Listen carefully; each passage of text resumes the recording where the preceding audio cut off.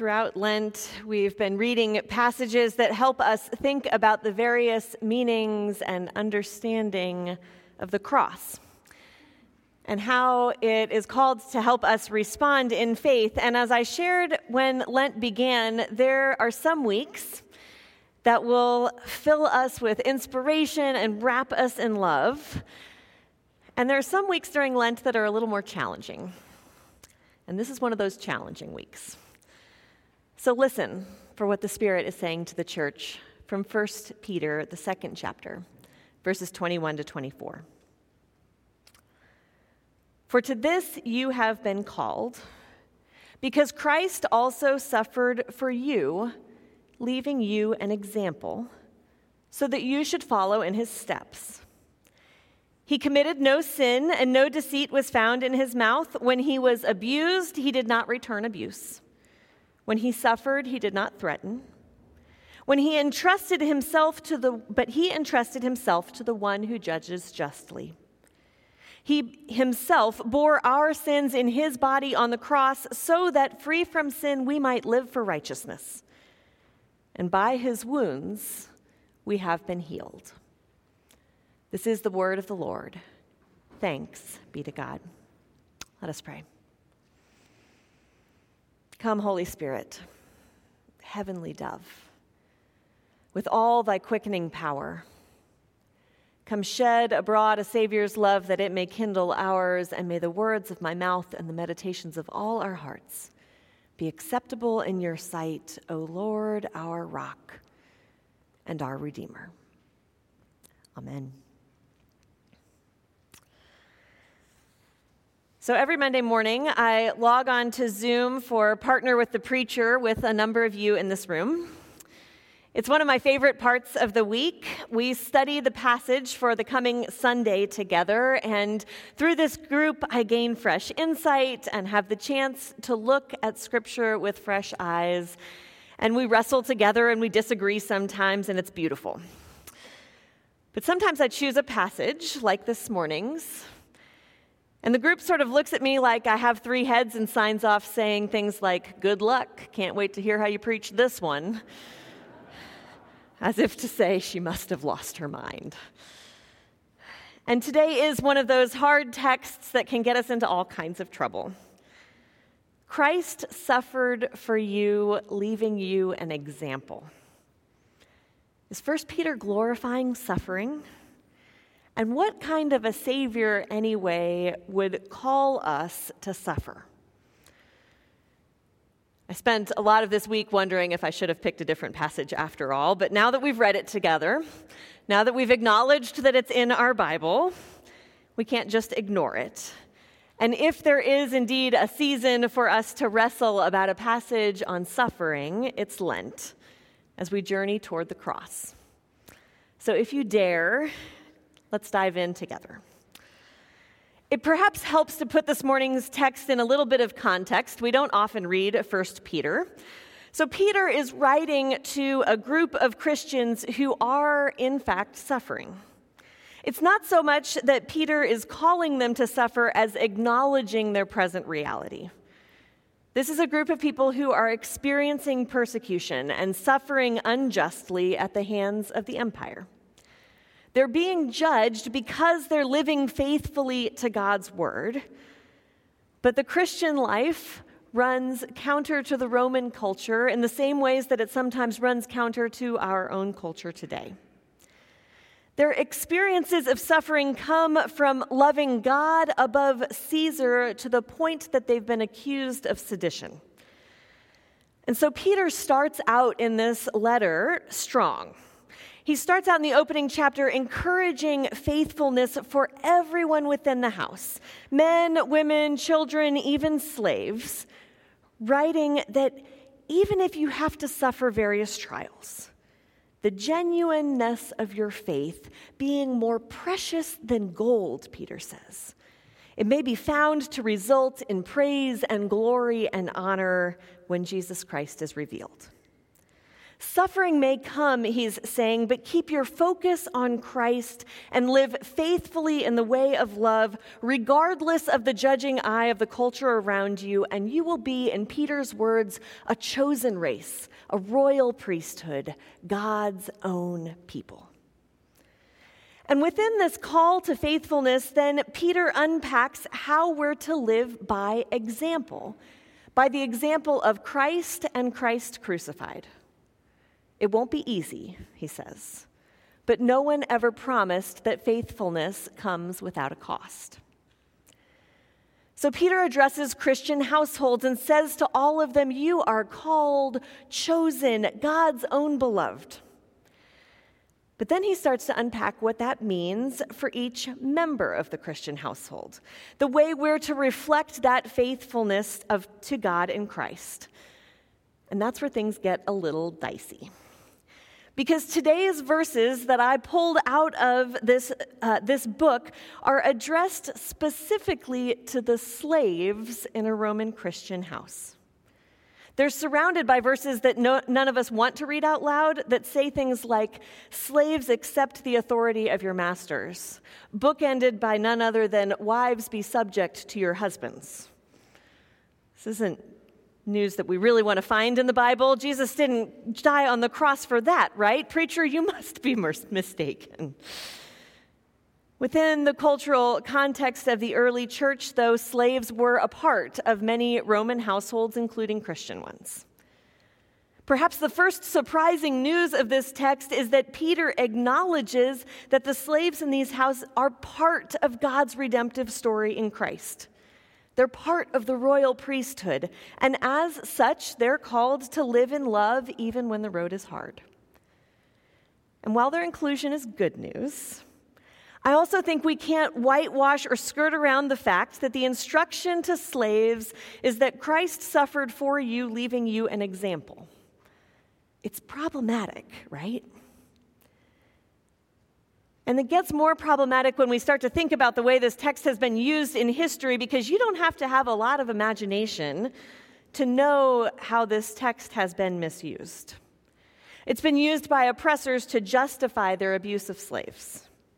It's a text that's been used by slave owners to support slavery in the name of Jesus. It's a text that's been used by the church to endorse slavery, to justify suffering, particularly the suffering of the oppressed by their oppressors. In Christ's suffering, Christ sets an example for you as slaves to suffer, is how that text has been interpreted. Yikes. And so before we proceed any further, we have to repent here and now of those misreadings and the harm that has been done through them throughout history. And then we get to ask ourselves, what do we do with a troubling text? Thomas Jefferson, a slave owner himself, took the approach of just cutting them out. The legend goes that Jefferson took a razor and clipped out any verse of the Bible that he didn't think belonged in the canon. But what it left him with was a very tattered Bible. Alternatively, last fall on the all-church retreat, our keynoter, Dr. Chris Holmes, helped us wrestle with that very question. He said, what do you do when the Bible, this text we hold up as authoritative, what do you do when it gives you indigestion? If we don't want to simply deny or dismiss these passages that make us uncomfortable, then what then? He said we have a handful of options. The first is that a text can call us to confess and repent. And this text certainly does that. So for the ways that we have misused God's word to oppress and enslave others, forgive us. Sometimes these texts call us to lament, to weep with those who suffer, to cry out for those seeking justice. Sometimes we're called to help place these texts in their history and culture, and then to ask, is there any way that God's grace might still break through? And all of those are fitting here.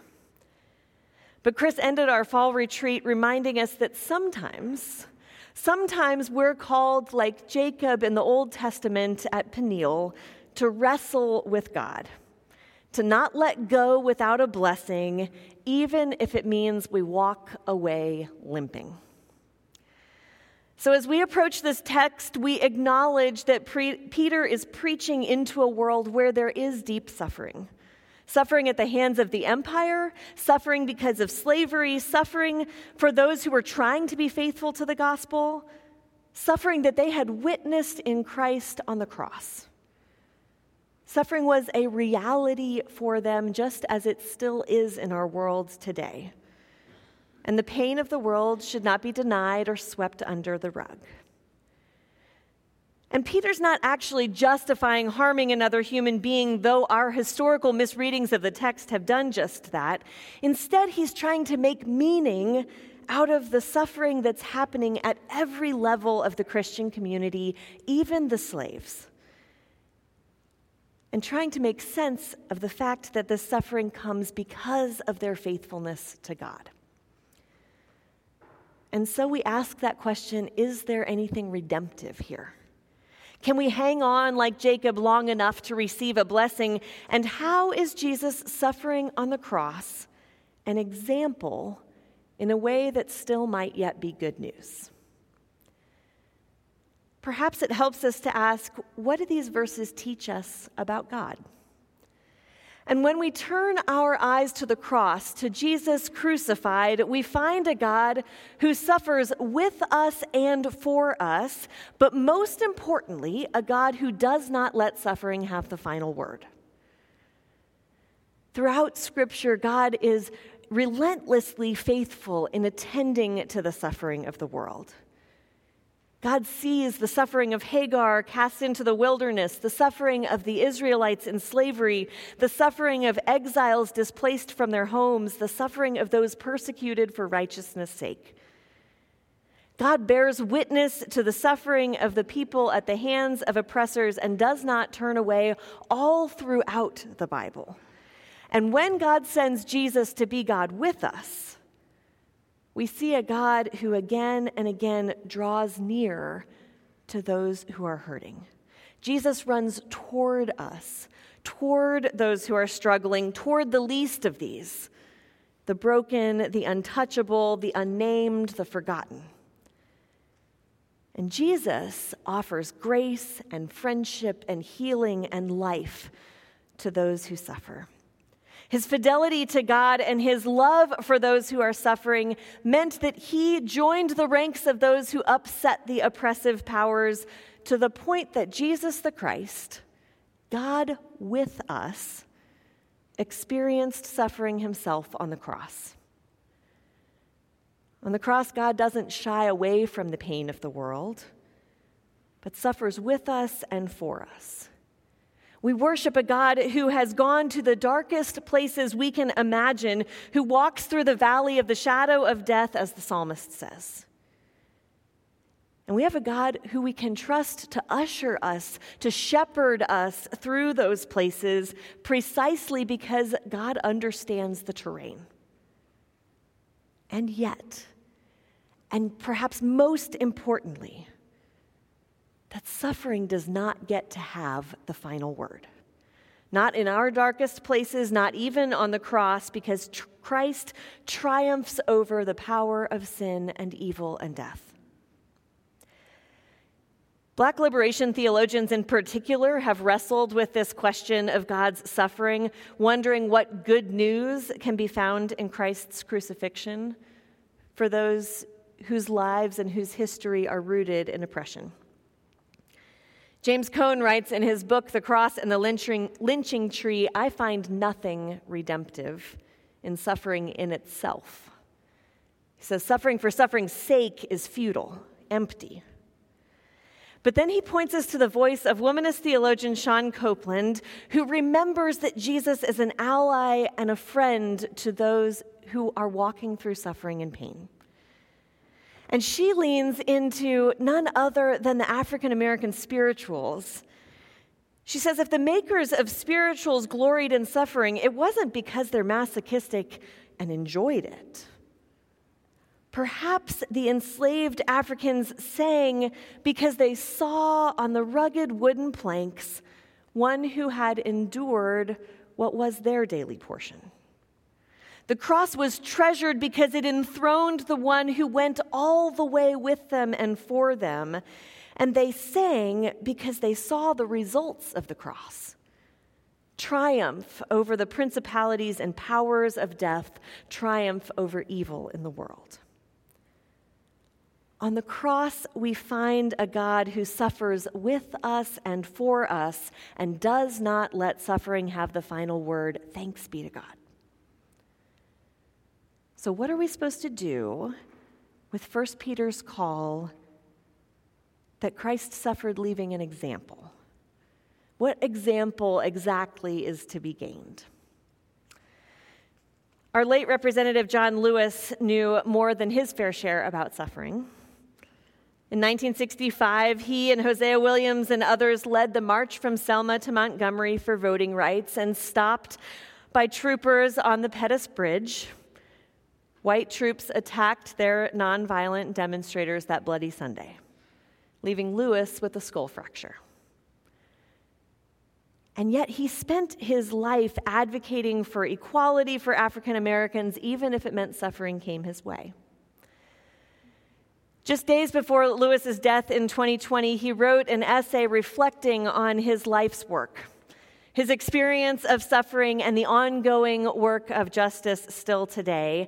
His life, like Dr. King's and others, was rooted in the kind of nonviolent work that reflects Jesus' example. And in his closing essay, he passed the torch to us, writing, "I urge you to answer the highest calling of your heart and to stand up for what you truly believe." He writes, "In my life, I've done all that I can to demonstrate that the way of peace, the way of love and nonviolence is still a more excellent way. Now it's your turn to let freedom ring." Lewis lived a life of faith, striving to live by Christ's example, even if suffering came his way. His fidelity to God's love made known in Christ was exactly the kind of love and response and faithfulness that 1 Peter calls us to. And as we explore as a congregation the Matthew 25 initiative, that same invitation is issued to us. What is it that Jesus will do through us to address the suffering of others? Are we willing to let our fidelity to God be more important than our comfort and our security? How will we answer the highest calling of our hearts as the highest calling of Christ? The text today seems to suggest that it begins with repentance of the past, but it also requires us to be willing to risk something of ourselves for the sake of others' suffering, because Jesus showed us the way of love and righteousness. Following Jesus' example does not call us to a life of ease. Indeed, it led him to the cross. But because he triumphs over evil, Jesus offers the hope that we need to live by that example. And so just as the African American spirituals have buoyed the Black community, our closing hymn today offers a summons from Christ for us. "Will you come and follow me if I but call your name?" Jesus says. "Will you go where you don't know and never be the same? Will you let my love be shown? Will you let my name be known? Will you let my life be grown in you and you in me?" May it be so. Amen.